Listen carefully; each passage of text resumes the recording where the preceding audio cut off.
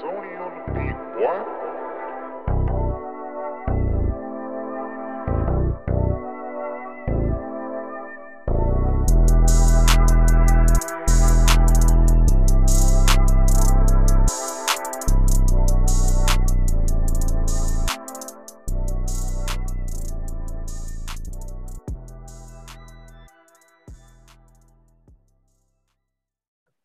Hello, everybody, and welcome to the 11th annual P's and Q's podcast. Back after a little bit of a break for the bye week, rested up, got ourselves ready for this week. How you feeling, buddy? Oh, yes, sir. You know what is going on, Mark Wilford Owens, ladies and gentlemen. I mean, yes, as brother said, we rested up a little during the bye week. Although, as you know, the grind never stops. So if you guys had the opportunity to tune in, then you would know that we tuned when me and Parth and our brother Pierre had the chance to cook something up for you guys. It was definitely a beautiful sight. Had a fun time chatting with you guys, man. Talked some real good stuff during the bye. Shout out Chip Kelly. Real sicko stuff. So if you think you're a sicko, make sure you tune in. 2 hours talking football, and we go, yeah, like he said, we go all the way back to Chip Kelly. We went deep. Therapy session, maybe you could call it. It was a good time. That's what you can call it. Right. It was a great time. Make sure you tune into that.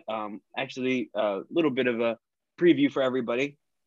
We're going to be moving all of our podcasts, our podcast, the new Norm Pod, and the Philly Blitz Roundtables, and we're going to be moving them into one kind of conglomerate. We're going to have, one page, the Philly Blitz, and all of our podcasts will come up in there. So not only will you get our amazing content, you're going to get the amazing content of our friends over at the Philly Blitz. So definitely keep an eye out for that and be excited for it. It'll be worth it.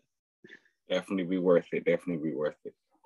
But so, as you guys know, we ain't have a chance to speak to you ourselves in terms of Birds Jets.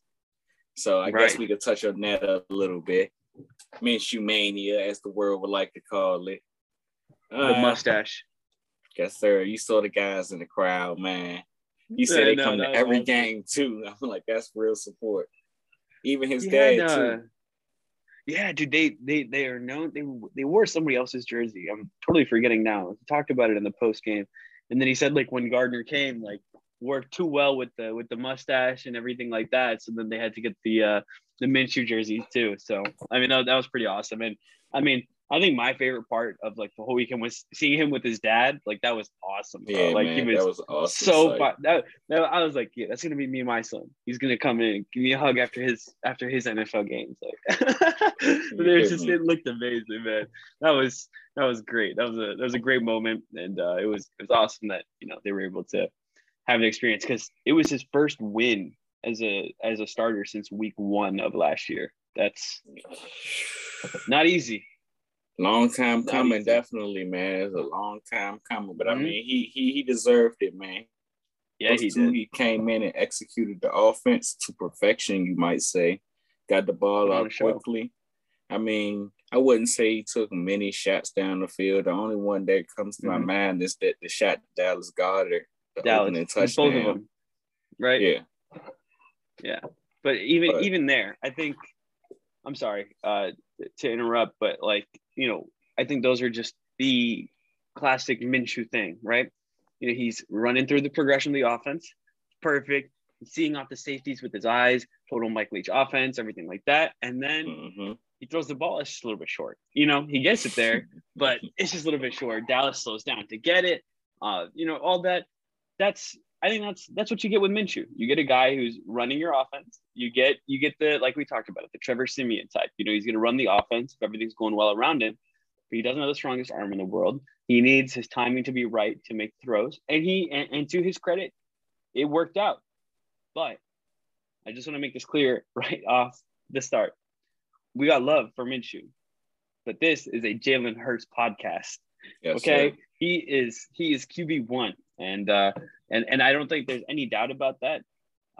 Gardner Minshew is one hell of a backup. And we got back a better pick, right? Or we got back a pick that we traded for Minshew with the basically Flacco trade. The same pick. It was basically Flacco for Minshew.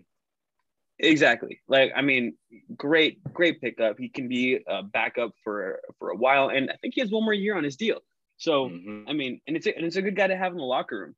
Like I said, Jalen's a QB1, but there is a lot he can learn, from somebody else running the offense and doing such a good job with it. So why don't you just go into a little bit of what you noticed and what Minshew was doing well last week?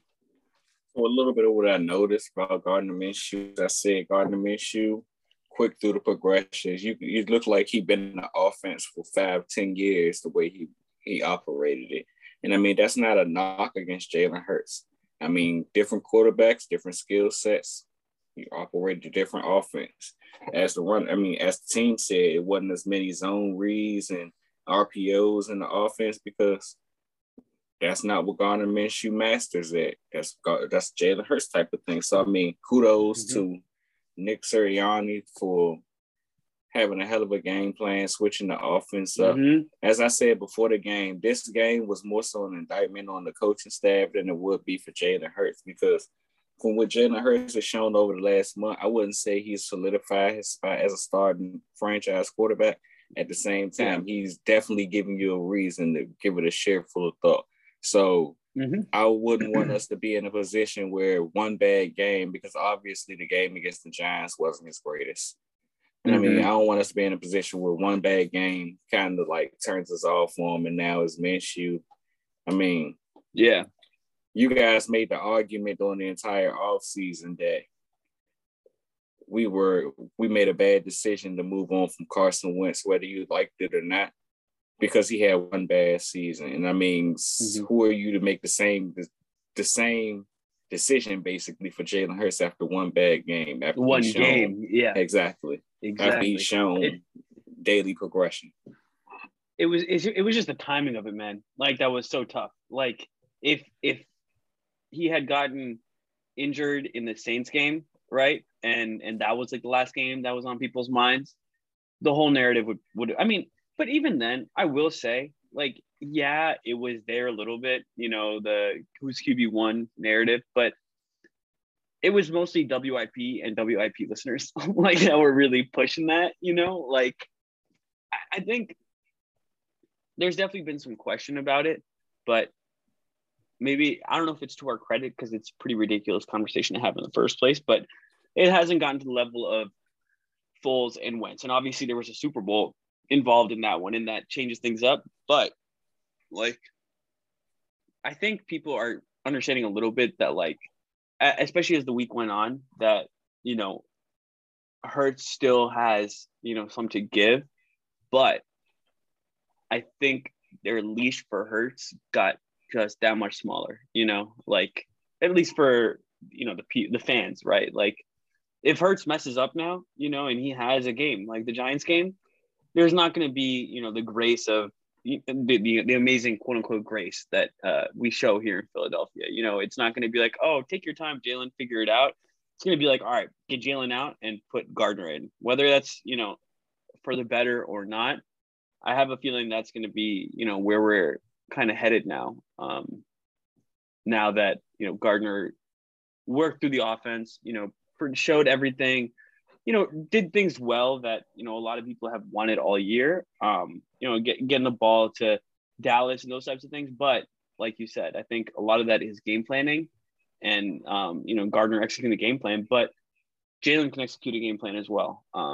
But I think it's important for people to start making that distinction between, that there was really good play calling and that, oh, maybe, if Jalen had played the same team and had the same play calls, he could have done the same thing.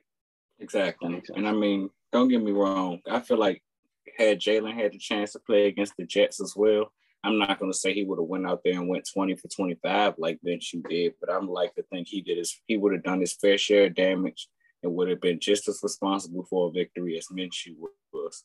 Now, granted, as you went into, I can see why, because I mean, when you look early into the season, and like I just said, Minshew threw 25 passes last game.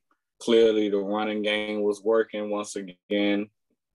But when you look back early into the season, you see games that Jalen was throwing the ball out of the time, to put it like that. And how basically the offense was, to put it lightly. And I mean, we was basically begging the team to run the football. Now, granted, as I just said, the running game worked very well against the Jets. So maybe you can make the argument that Minshew had the blessing of the running game on his side earlier in his tenure than before Hurts did. But it's just something about seeing, like, as I say all the time where, and we were starting to see that before the injury and all, but the moment where Hurts and Sirianni get on the same page in terms of quarterback and play caller, it'll be a dangerous thing because that'll unlock a whole lot more to this offense. And what Minshew showed you is the side of the offense that will be unlocked. Now, granted, it put back to bed the part of the offense that we've came to see over the course of the season in terms of having the quarterback involved in the run game and all the stuff that make us where we got to this point. But in terms of getting the ball out early, on time and early, knowing where the ball should be against what reads, Minshew did a hell of a job this week on that. Now, if you want to get into the discussion of Minshew versus Hurts, as I've said before, clearly we know what Minshew is or what Minshew will be. At this point, it just seems like a discussion between you much rather see your team throw the ball than run the ball. Because how it looks in my eyes, your team is coming away with a victory. I mean, what's the problem? Of course, we used to get into debates of which quarterback is better and where does this quarterback rank at in terms of the competition. I get you, but different skill set, different players, like I said before, it makes it really hard to begin comparing quarterbacks and their importance to their team.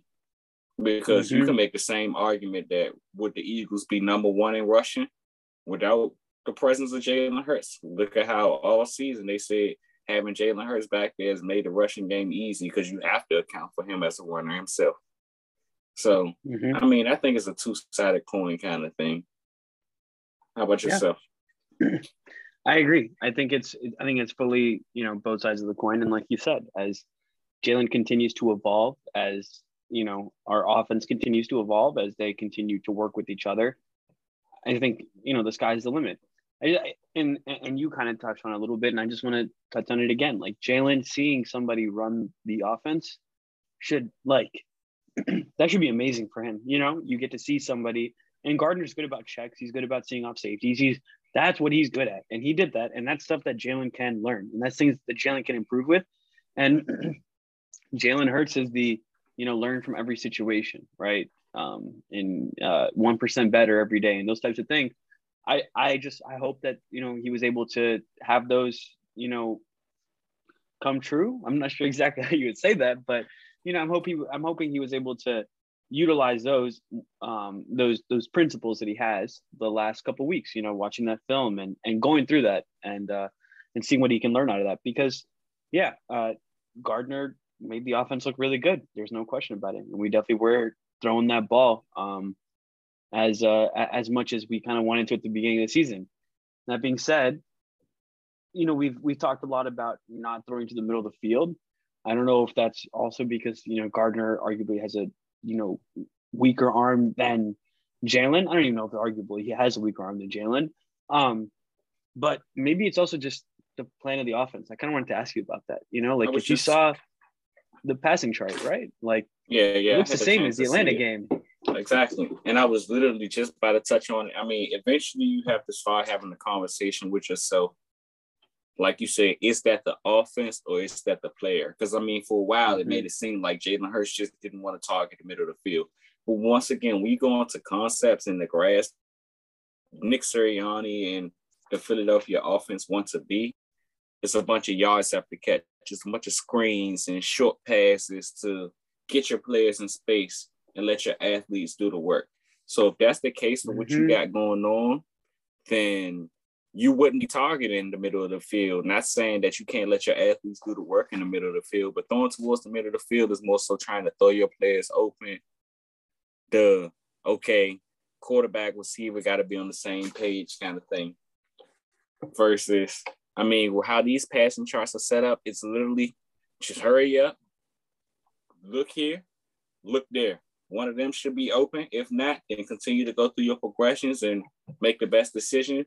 But they try to put you in a position where it's not too hard for you, basically. They want your athletes to do the bulk of the work. So, I mean, it kind of will make you want to sit back and reevaluate how you view Jalen Hurts.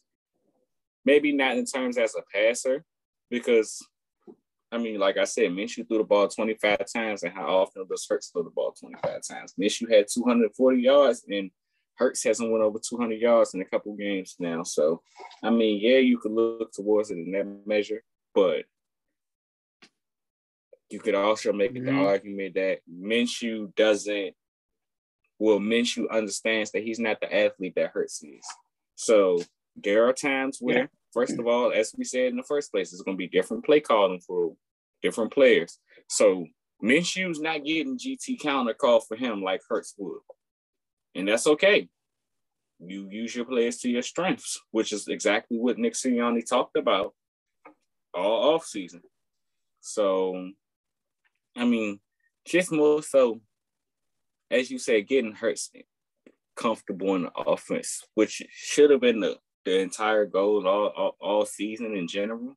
But you would think having the chance to watch somebody else operate the offense helps from a quarterback perspective.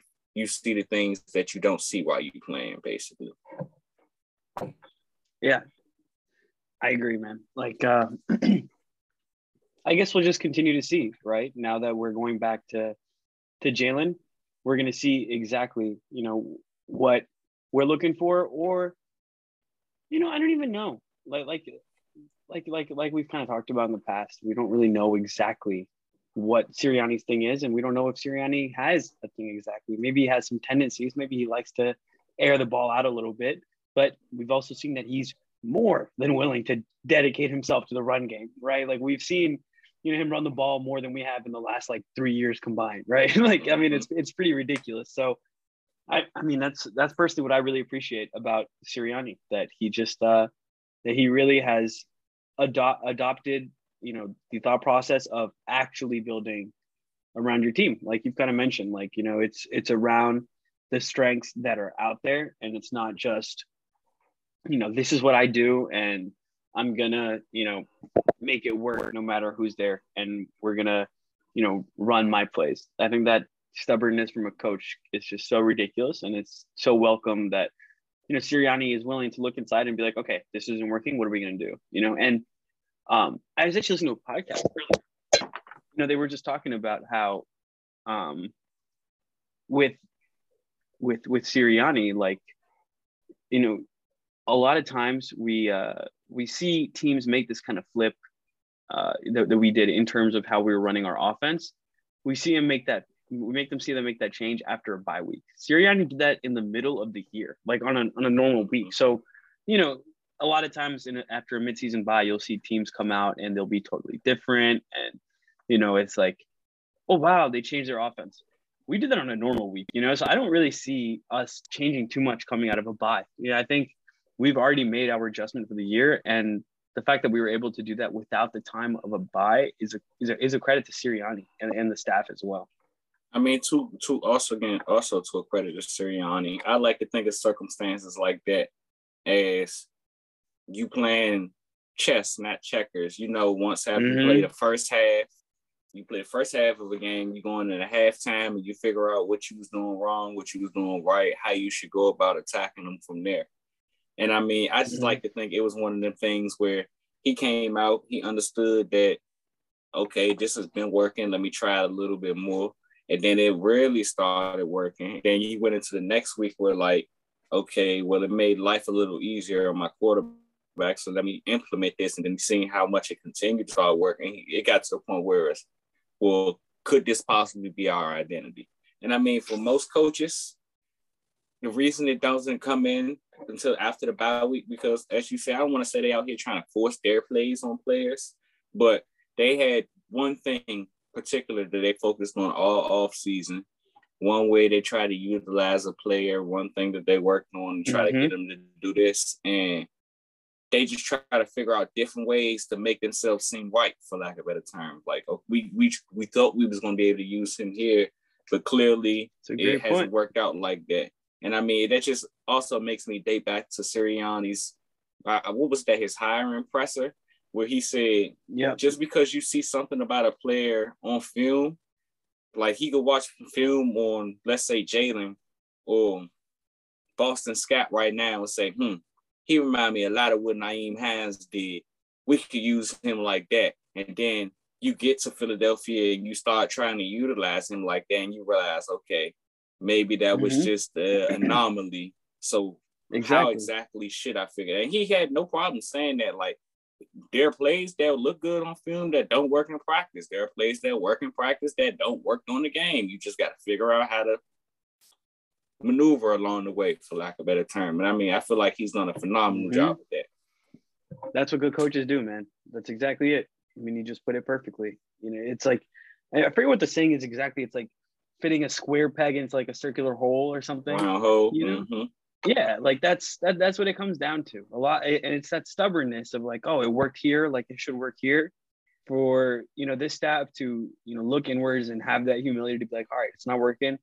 Start from scratch and figure it out. It really is something. Like, I mean, taking it for granted now. We kind of talked about on the roundtable pod, but people were roasting the hell out of the Sirianni hiring. Oh, he's a joke. He's this, and this. He's arguably the best coach. You know, I mean, in terms of Brandon Staley Staley has a lot of wins, but we are like pushing past our projected wins. Staley has way more talent, and they're like keeping up with like what people expected. We are overachieving, you know, and people expect us to be like a 4-win team, man, like 4 or 5-win team. Yeah, brother. Like, I've been listening to so many different podcasts, and they finally come to the point where admitting, well, clearly the Eagles are better than teams thought they would be heading into the season. And I mean, I just don't understand how you looked at this roster in the first place and thought that you was looking at a 4 or 3 wins. I mean, maybe they thought that the whole tanking thing was going to come back into order this year or something. But just when you look at the rosters compared to opponents, I mean, we match up really well. Like, there were a few opponents on the schedule where I was like, we don't match up well with them. Yeah.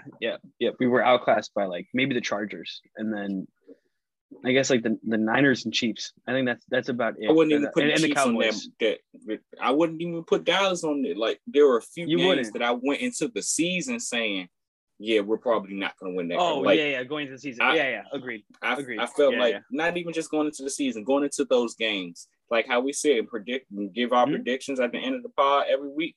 I mean, there were very few games where I went into them thinking the Eagles didn't have much of a chance. Not even not the Cowboys game, not even the Chiefs game, because during that point in time, the Chiefs defense was playing terrible. Now, if we play the Chiefs this week, I'm not quite sure this Eagles team could beat the Chiefs, even us running the ball the way we are, because you have to be able to stop them from scoring points, and it looked like they figured something out in terms of this 2 high, because they haven't stopped saying it 2 high. I guess they went from saying, okay, let's try to get everybody involved, to fuck it, where's Kelsey and where's Hill? Get them the ball.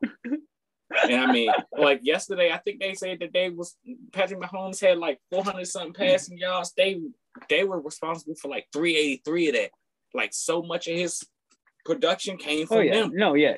He had a crazy game, and I'm playing him against my brother in the fantasy playoffs. So, I mean, that's wonderful. I'm just already in the hole. But yeah, dude. Yeah, shout out to Kelsey. Kelsey about to win me some money, baby.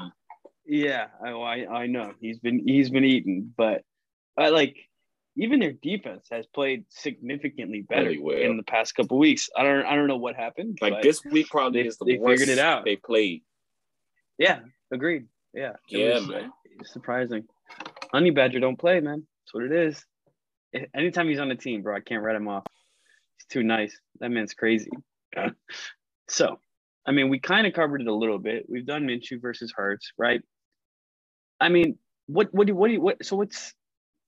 the elevator pitch that you tell someone when they're like, oh, like, you know, do you think Minshew should start over Hurts? what's like something that you would tell him in a couple words to be like, you know, your opinion on that? Well,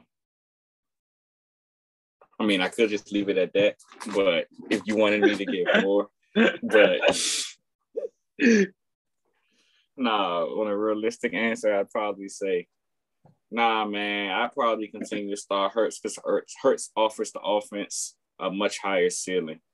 Minshew, as I said before, offers the offense a whole lot in terms of the passing game, but as I always mention, it's so easy to offer something in the passing game when the team doesn't have much film on you or doesn't have much time to prepare for you. But when you start preparing for a particular quarterback and to doing things that he's uncomfortable with is when things start looking terrible. And we've seen, I mean, no. Dude, we saw it in the game. I'm sorry to interrupt, but like we literally saw in the game. They said at the beginning of the game, the announcers, everybody's like, they were expecting Hurts all week. They were prepared for those. CJ Mosley said after the game that they were prepared for Hurts the entire first half. And so that's why it was kind of a mess. Second half, the defense started locking up a little bit, you know, and they were a little bit more ready for what Hurts was doing. Taking away the things that he was doing well. Start taking away the things he's like. We didn't score as many touchdowns. We scored 3 field goals, right? Like, I mean, it's not like the offense was just cruising down, you know, doing whatever they wanted. You know, as soon as they had a little bit of time to adjust for who they were playing, reality showing through a little bit, you know. And this was the Jets, and then we really have to, like, it goes both ways, right? Like, he dominated against the Jets, and then he didn't look great against the Jets. So that should say something that, you know, the level of talent is not very high, and he's struggling. Let's take the dub that we got. You know, he played amazing. We got a great week of quarterback play to watch, but let's not push the passer too much, you know. I mean, to his defense, though, you can make the same argument that the Hurts players would have said after the Broncos game, where, yeah, sure, his second half wasn't that good, but his first half was phenomenal. No doubt. And to our defense, the same way that we said to them, it's the same way they could say to us. Well, maybe we were up, like they felt so comfortable with their lead heading into halftime, going into the second half, that maybe they just wanted to take the ball out of his hands. Not because they didn't think he was good enough, but why keep putting the ball at risk when you could just take time off the clock? So, I mean, yeah, it's a bit concerning that his second half didn't look as good as his first. But I like to think of this game as we shouldn't have to show a whole lot in the first place. I like to think of it as the same way that coach said after the game that Hurts is the starting quarterback. Once he's healthy, he will come back and remain a starting quarterback. It's one of them games where you kind of necessarily didn't have to risk it all or throw it out there. You got players that's hurt. I mean, nothing against the Jets, but I mean, it was a winnable game to say the least. So if you were able to win a football game without pushing all your chips in, I mean, why wouldn't you? So you go out there, let Minshew do his thing, show what he can do, show exactly what the offense, your process of what you want the offense to look like in terms of the passing game, and take strides from there heading into the bye week. I don't think it was nothing more, nothing less. Like the same thing, like, let's just put it like this. If these were playoff games we were playing in, I don't think Jalen Hurts wouldn't be out there. Now, I mean, you can have the conversation as to who runs the offense better or not, but as I said in the first place, I just think Hurts offers the offense a higher ceiling. At this point, we're just trying to get him to figure out the things as a passer. He already has the extra skill set a part of his game versus Minshew. I mean, that's not saying he's immobile. He can get the runs when he needs to, but you can build a run game around Jalen. Exactly. That's exactly how I'm trying to put it. It's just a difference. Yeah.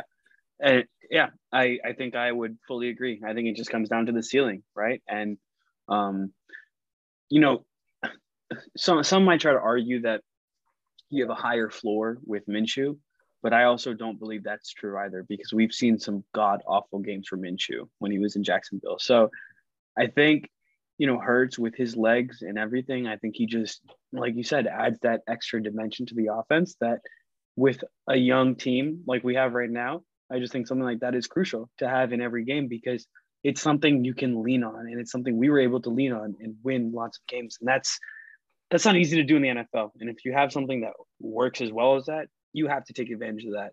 Football is about getting your best athletes on the field and putting them in the best positions to succeed.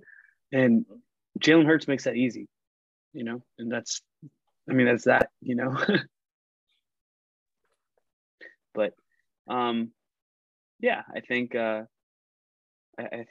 we're going to see a lot more as the year goes on. And, I think we're going to have another year with Jalen as long as he finishes, the year out on a positive-ish note, even if we don't necessarily make the playoffs, as long as we win the majority of our remaining games. Because, after last Jalen weekend looks good. Exactly. Because after last weekend, there's a chance that we could be 9-8 and not make the playoffs, which really sucks. But, it's a reality. And we lost some games that we should have won. But it's a young team and we're learning. And I think I want to go to the playoffs so bad, but I would take, what we've learned from this team and the improvement that we've seen from this team. I think I'd be happy with that. No, most definitely, man. Yeah.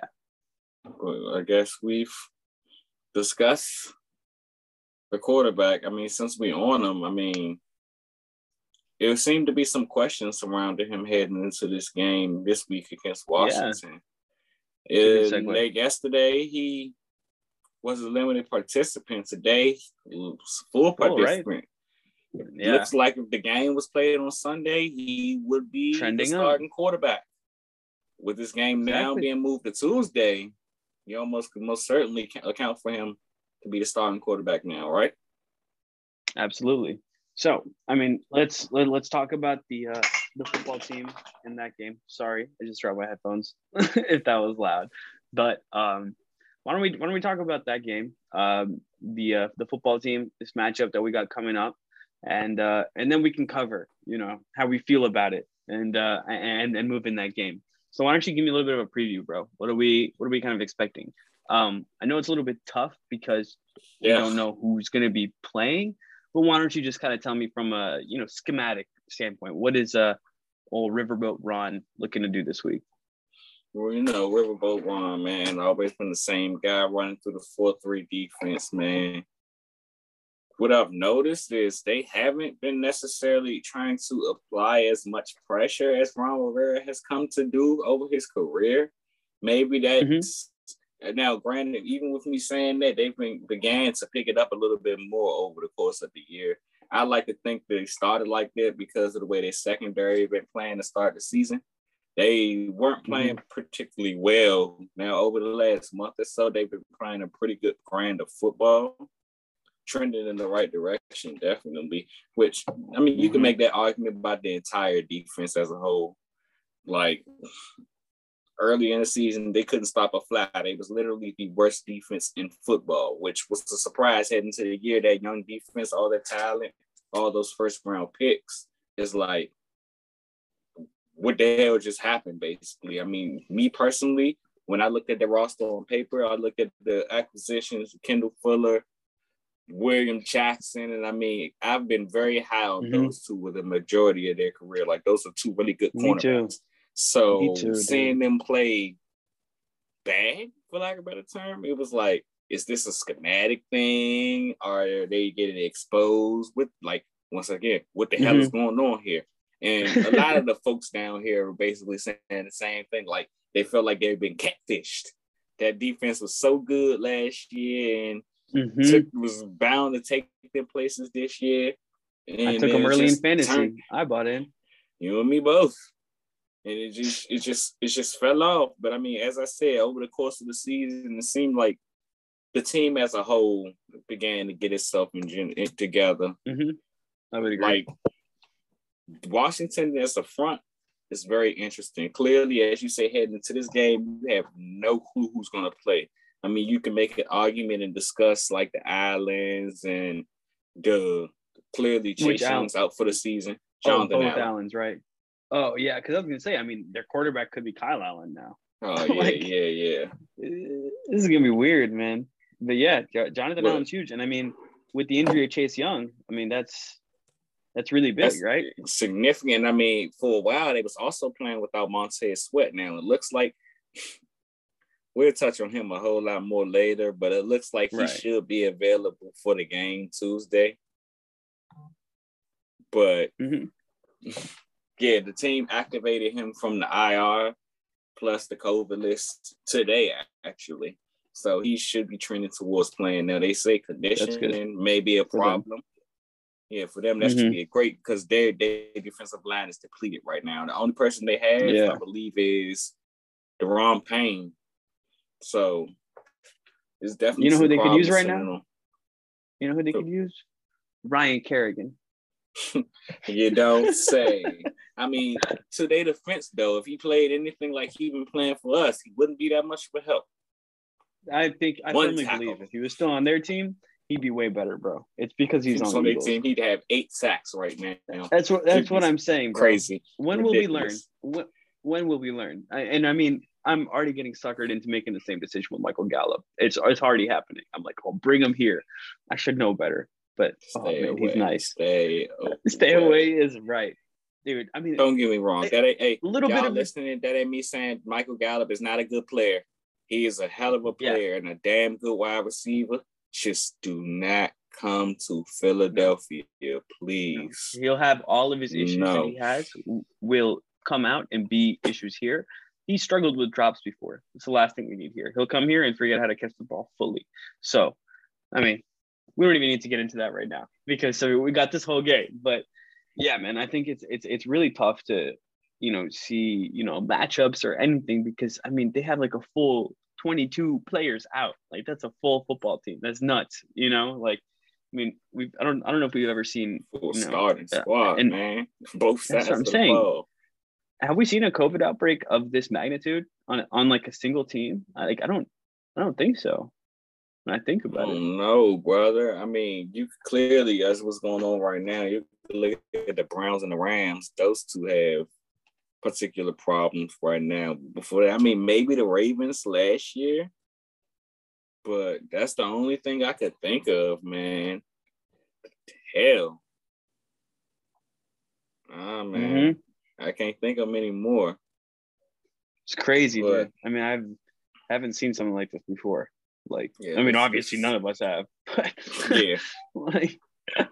but I mean, it's just ridiculous. I think what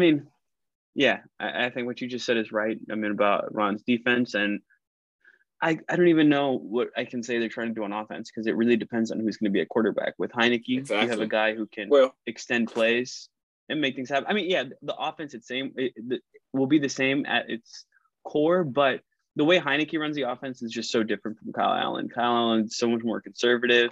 He's your more Minshew type, and you got Heineke who can make a little bit of magic happen. He can run around a little bit more, and the thing that really sticks out about him is that he's really willing to give his boys a chance with the ball. He throws those 50-50 balls, so that's why Terry McLaurin has had an absolutely unreal season because he can make those fantastic, spectacular catches, and at least Heineke trusts him to make it.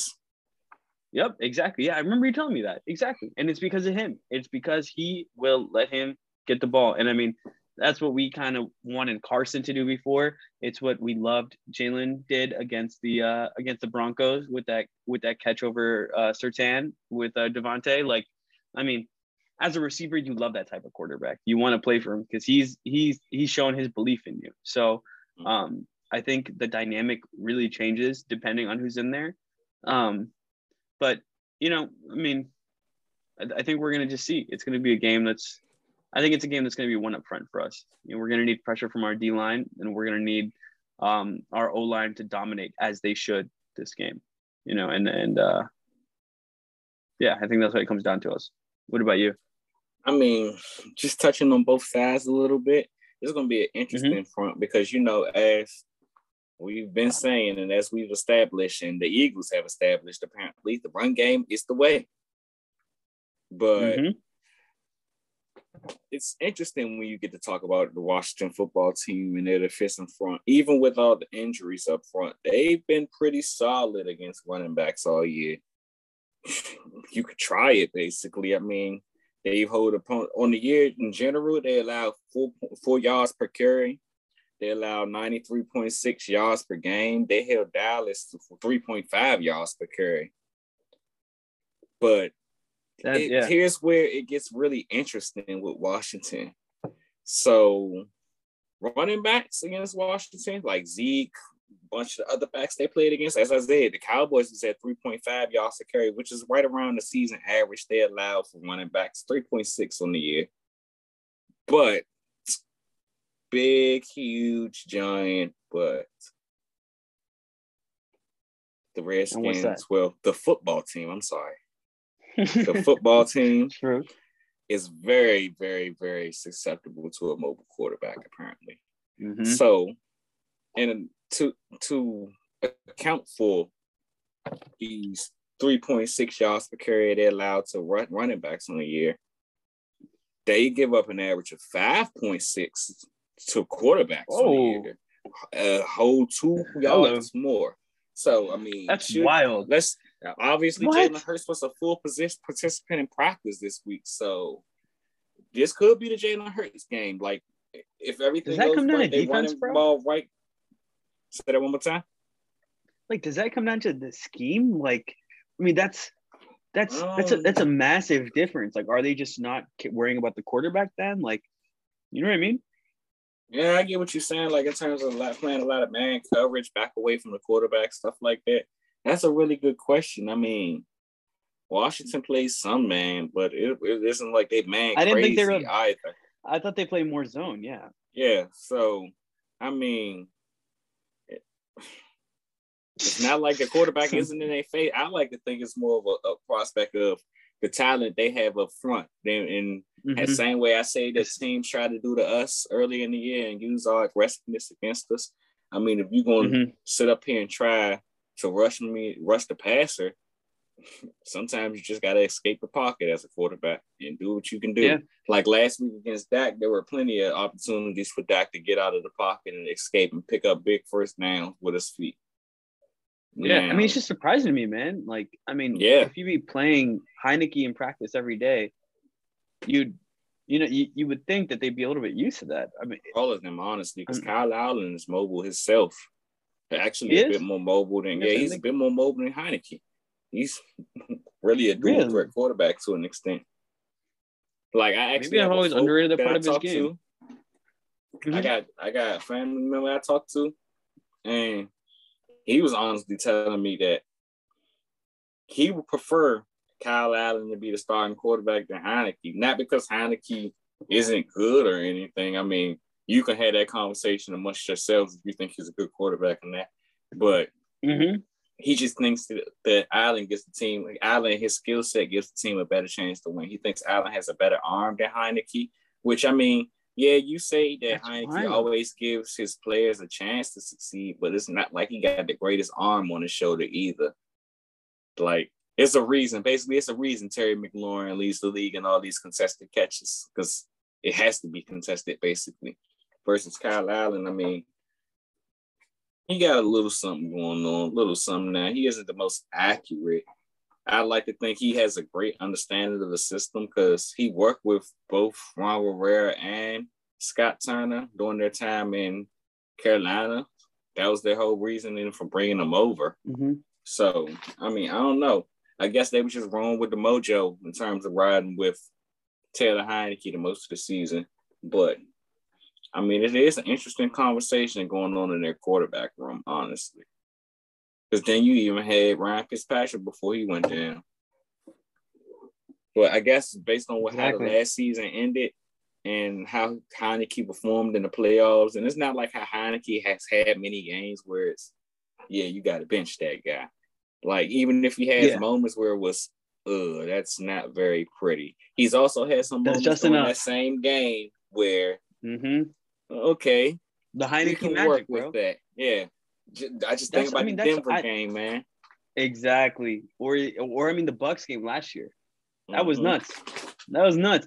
I mean, that's crazy to me that your friend was saying that, because, I mean, from an outsider perspective, I thought most people would be preferring Heineke over Kyle Allen. And I mean, maybe it's because Kyle Allen doesn't utilize that aspect of his game as much, but I just feel like I just see Heineke running the ball just so much more when I've watched them. But I mean, that makes sense. I mean, I don't know. I think they're in a tough position. I think they actually have a quarterback controversy, but not the good kind, where it's two good guys, it's two mediocre guys, and you're like, all right, which one do we choose? Like, and I mean, we've one been of there y'all for gotta years. play. Right. So, I mean, I gotta ask you, bro. You're from the area. Why don't you give me like your favorite, football team Eagles game memory from living down there? Like, what's one that always sticks out in your head? That's a really good question. I mean, clearly, as an Eagles fan, how could you not say the Monday Night Massacre?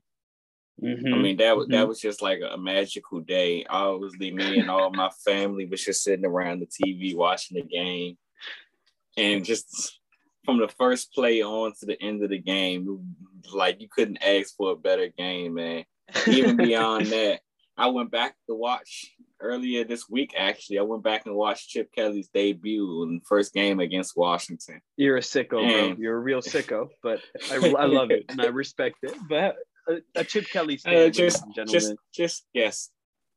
Oh my goodness! Since we on the subject, shout out to Dylan for committing to UCLA. Shout out to Q for giving me the drop on Dylan. I saw that UCLA, but Chip Kelly finally got himself a quarterback that can actually throw the ball down the field.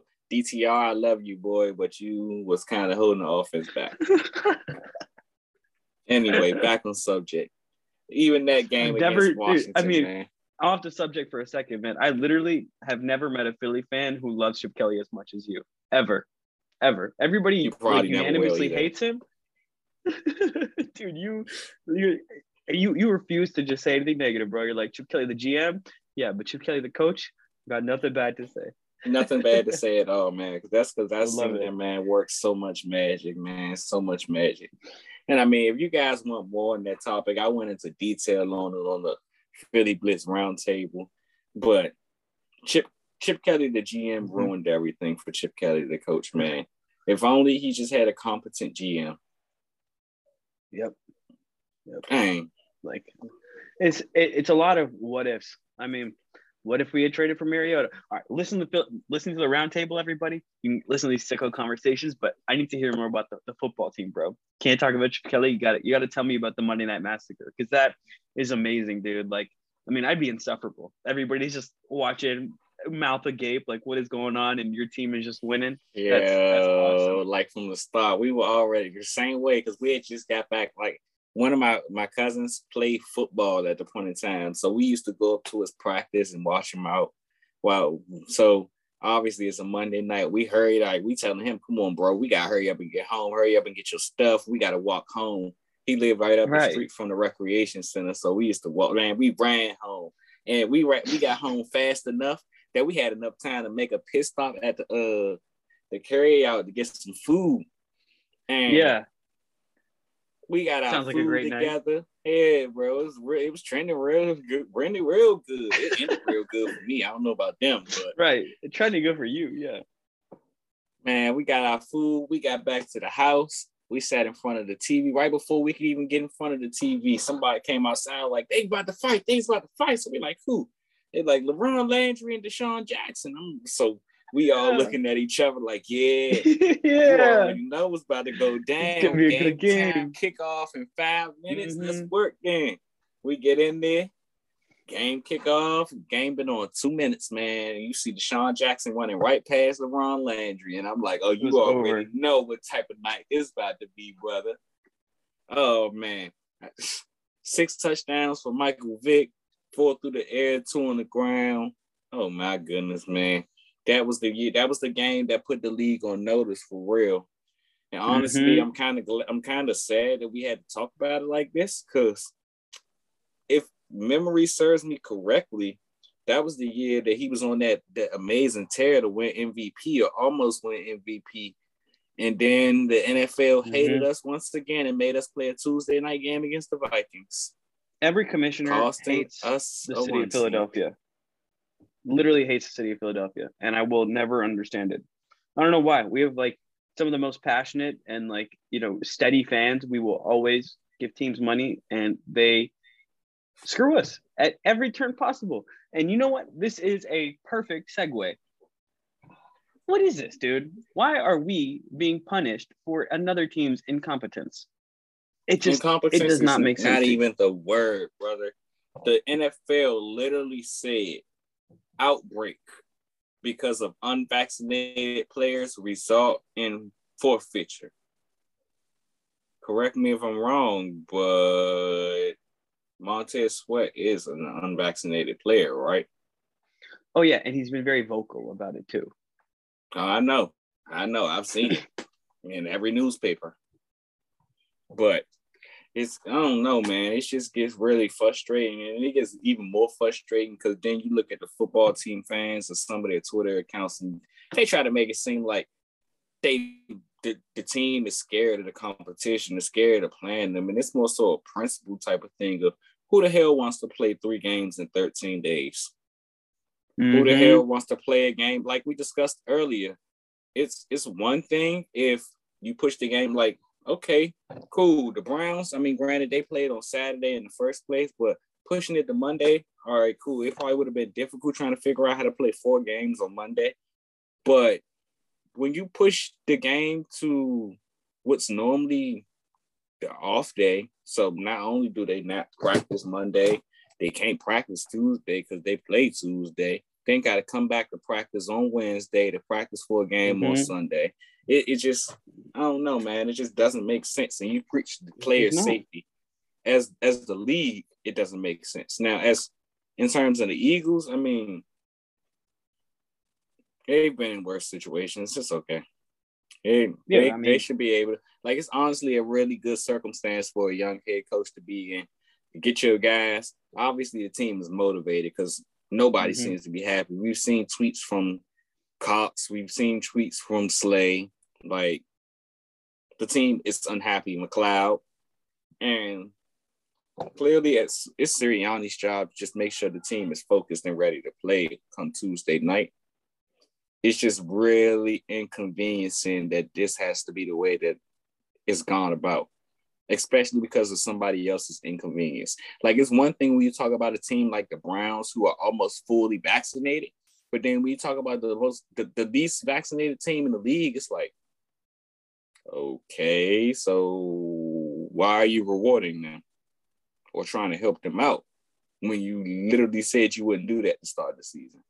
I don't know, brother. Exactly. What's the point of having all these rules? What's the point of, having all these mandates if you're just not gonna, if like whatever it happens, we're just gonna punish everybody? I mean, I've been arguing with one of my friends on Twitter for like all night because he's like, oh, it's not our fault. Like, I mean, it's because of one player. Yeah, it's because of one player, and that's a reality right now. Your one player has led to a massive outbreak. The Washington football team has not taken COVID seriously for 2 years. You had to release a player last year because he went to the strip club at the height of the pandemic.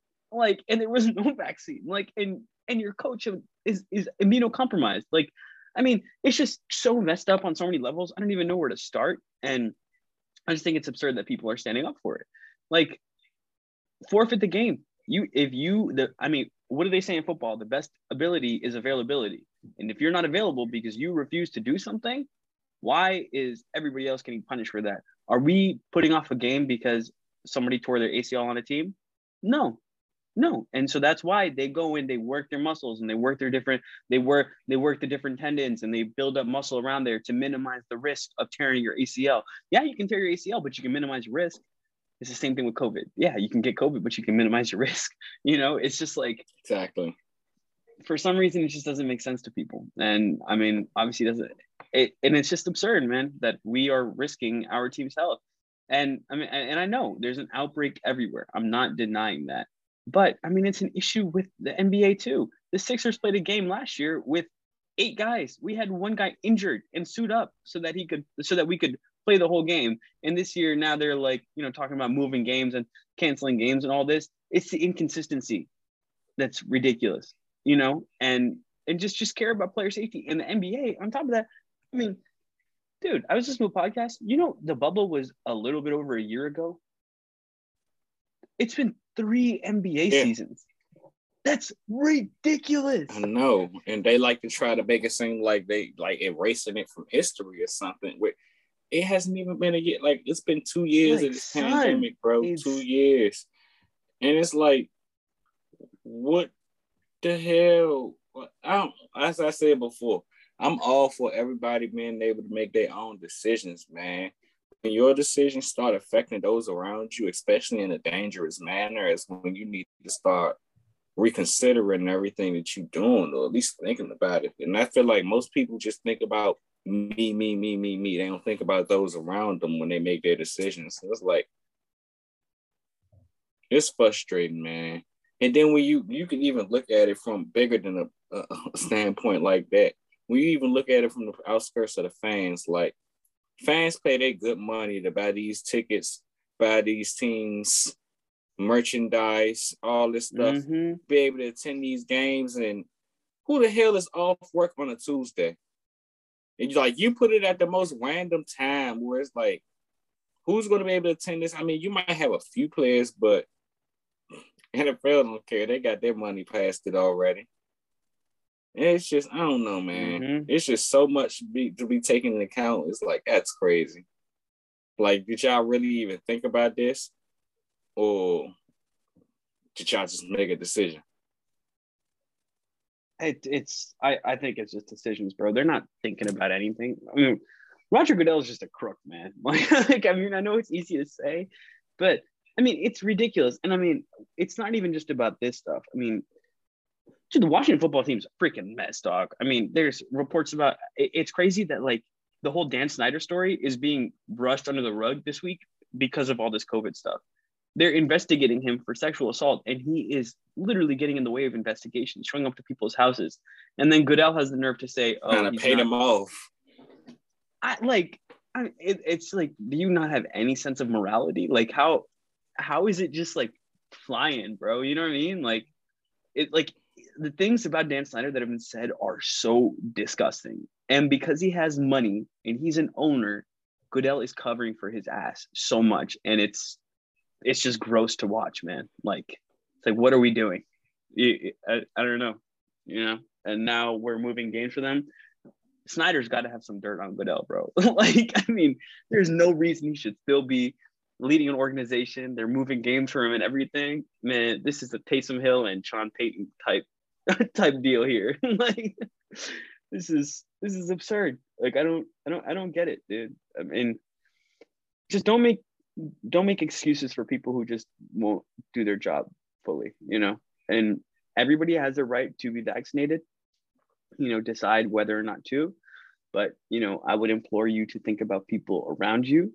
And if you're in an organization where there is a chance that if you don't get vaccinated, you can't play, or if you're not available, sometimes you have to make sacrifices, man. And I mean, it's reality. It's a reality for people who have jobs. There's going to be mandatory vaccines at some point, and people are going to have to get the vaccine.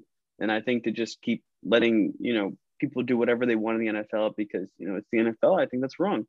If these types of things are coming about and, you know, everybody's having to make that, athletes should be no different. You know, we're supposed to treat them as people in terms of, like, you know, talking about them and all those types of things. And I fully agree. You know, there are humans behind it, but the humans behind there also have to follow all the same rules that we do. Definitely, man. Definitely agree with everything you said 100%, man. It's just crazy that one person has the power to put the entire league in a circumstance like this. It's wild, bro. It's crazy, man. Like, I mean, I know the Broncos Pierre looking like, what the hell? Right. They literally played with a receiver at quarterback, dog. Like, I mean, it's just not going to make sense. There's no way to make it make sense. But Pierre said it best, bro. Tuesday's just an ugly game for a football. It's just an ugly day for a football game, man. It's ugly. Tuesday night football. We say TNF. Is it Thursday night football or Tuesday night football? Like, come on. What are we doing now? I don't care.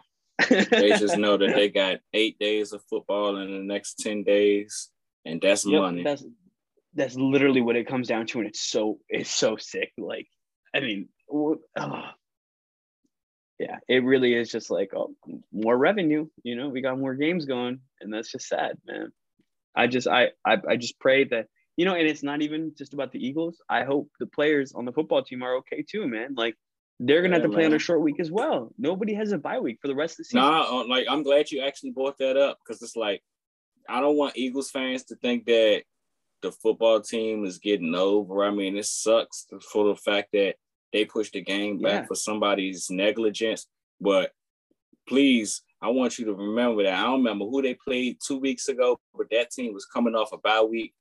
They played Dallas last week, coming off a 7-day break, basically a mini bye week because they played on Thursday night. They play us on a 16-day break now because we coming off a bye week. Mm-hmm. And then next week they played Dallas again, who is coming off their actual bye week. So they played a month straight of games against teams coming off longevity rest. So they playing the long game too. Yeah, it's very brutal. They playing the long game too. So don't think we got it easy. It ain't no unfair thing on our side or anything. Like it's just a principle. And I just want the football team fans to understand that it's a principle thing. It's principle. Y'all should be upset too. Y'all should be upset. If it was on us, play a game on Tuesday and then go back on Sunday. Exactly. And if it's us, we should forfeit. If we had 22 players have COVID, we should forfeit. I'm not going to argue that, man. Like, it's player safety. And, I mean, if everybody's tested positive for COVID, like, is Sunday to Tuesday going to make that much of a difference? Like, really? Is it, like, what are we doing here, man? Oh, not Oakland, Vegas, whatever their name is. Right. It's so weird, man. Teams moving places like in our lives. I mean, that's a goofy, but yeah, man. I don't know. And if you don't want to forfeit the game, give everybody a bye. Make it a bye week. If it's really as bad as y'all think it is, and there's an outbreak, is playing another game gonna do anything positive? No, it's probably gonna lead to more outbreaks. So why don't we just take a week off? Adjust mind. You have to move it. I get it. Playoffs and everything. You got to move it back a week and everything like that. But it's even bigger than that, man. These channels, these networks have these games locked in already. TV schedules. Yeah. So much money. Money. That's what it comes down to. It's sad. It's sad because it's real people buying those helmets, and it's exactly, man. It's real life out here. But I mean, what can you do? We'll see. But anyways, buddy. So we talked about the team a little bit. We've talked about Minshew versus Hurts. We've talked about last week or 2 weeks ago. What are we thinking? What's the score going to look like on this fine Tuesday night football game?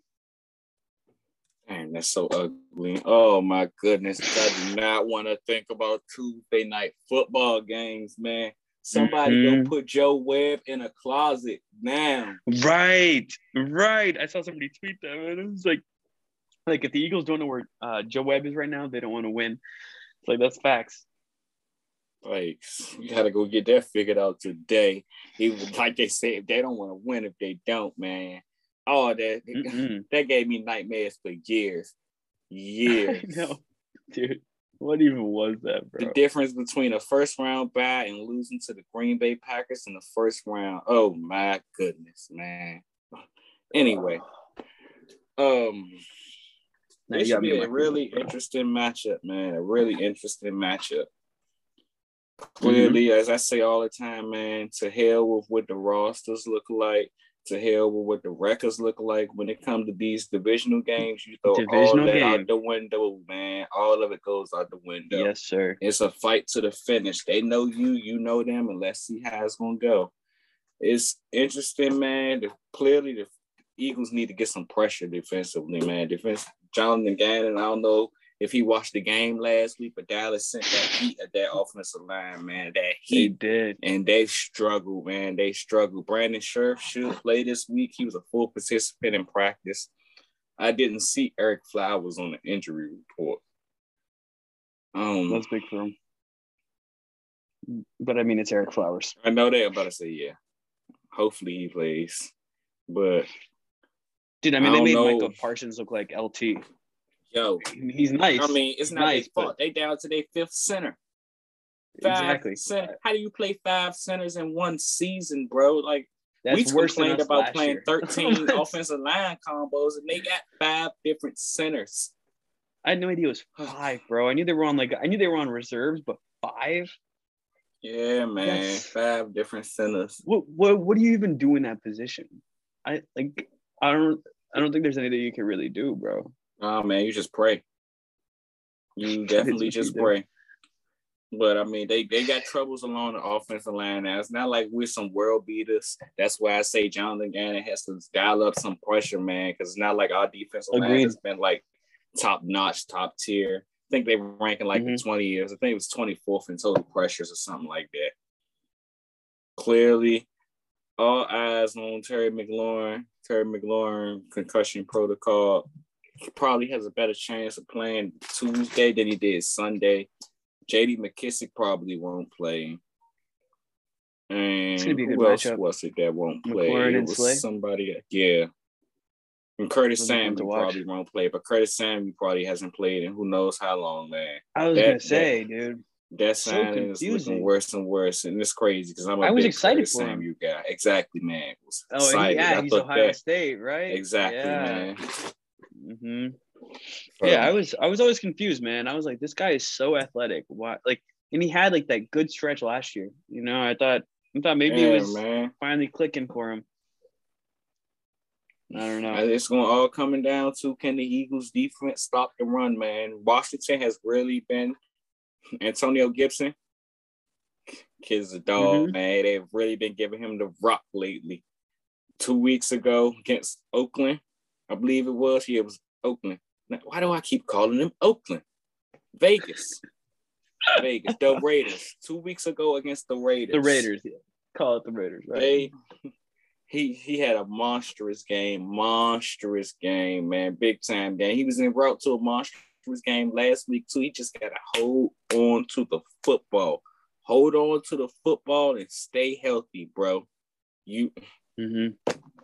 That's it, man. Last week, I think he had a fumble against Dallas, man, in the passing game. Brutal. And it looked like it was a brutal fumble, man, because they was on their way to coming back before that fumble. And it looked like they sat him down for a while. So I agree, man. They gave Dallas a scare last week.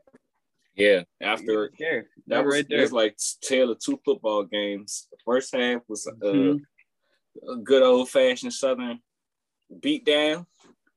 And the second half was like, well, total Cowboys job. Go ahead, choke. Right. But I mean, it all comes down to how all the defense plays, man. Defense has to get stops, and you got to stop. You defense got to, man. You got to stop the run first and foremost. Yep. Offense has Jalen Hurts, so whoever plays quarterback on Tuesday, it looks like we're turning towards Jalen Hurts. They have to be able to control the game through the air. Obviously, we're going to look to run the ball. As I said before, that's going to be easier said than done unless we emphasize getting Jalen involved. It's looking like a very winnable game, especially with the game being in Philadelphia. You never know who they're going to have healthy by this point in time. Eagles should be able to come away with a victory. It shouldn't be like the spread got up to like 12.5 at some point today. It was pretty wild, dude. It's not going to be there, but the Eagles should be able to win this football game. I think we win by 10. You know, I don't think it gets to as much as 12, but I think we got like at least a touchdown and a field goal over them. I think at this point, like, you know, where they're at health wise and everything. I mean, sorry, I fully interrupted you. That was awful. But I'm thinking like 30-20 type. You know, I'm thinking that's going to be the score. With JG, you know, he shows his comfortability, right? With quarterbacks, he just, you know, thinks they're not as good and they're not going to take as much advantage. And so I think he's going to be in his bag this game. And I know I kind of said that last game and he started to later in the game.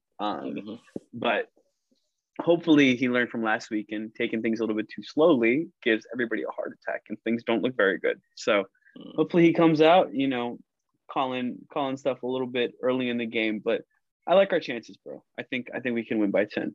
What about you? If I had to give a score to it, it'd probably be 26-17. Okay. Yeah. Maybe a couple of late field goals to seal the game later. Probably sits at 17-20 for a little second. Yeah. Like, I think it's going to be a closer game than much of us anticipate. I mean, like I said, these divisional games are no joke. Now, I do think especially because without anybody knowing what this COVID list going to look like, who they're going to have available to play. I mean, by the end of the game, we should be able to prowl on top, but it's not going to be an easy feat. I'll tell you that. No, it's not going to be easy. I agree.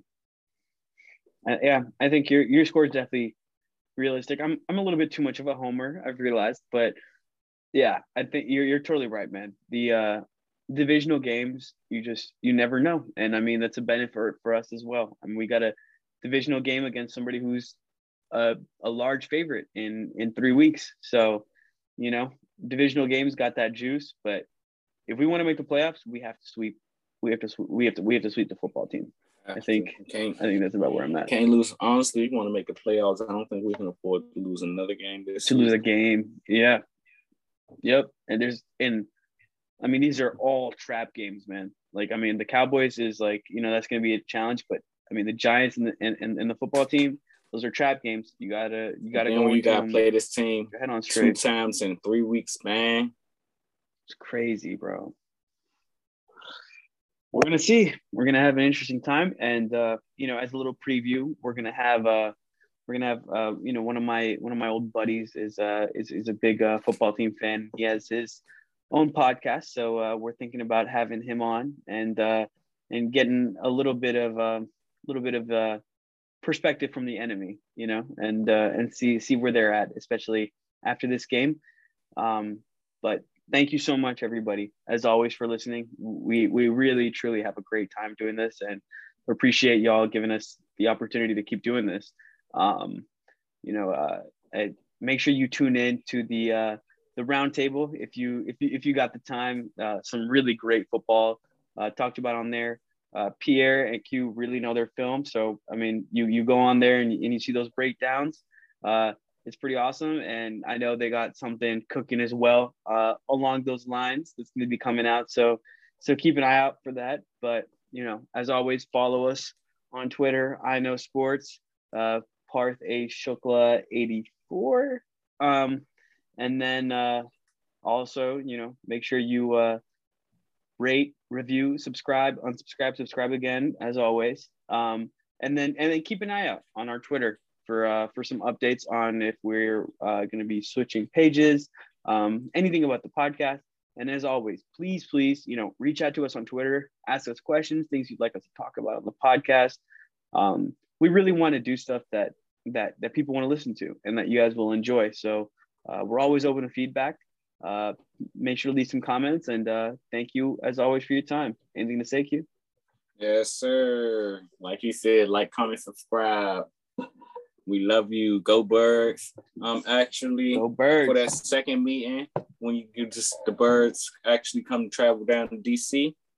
If any of you guys in the area are gonna be near, don't be afraid to hit me up, man. We trying to say, I don't know for a fact we're going to the game, because I know we got an engagement party and all that planned for the weekend, but I know for a fact that I'll be out there pre-game tailgating. Got a shout out for the gang, man. Yes, sir. So that's hype, man. Anybody out there, don't be afraid to get in contact with P's and Q's podcast, man. Go Birds. Yes, sir. P's and Q's podcast on Twitter. Hit us up. Go Birds.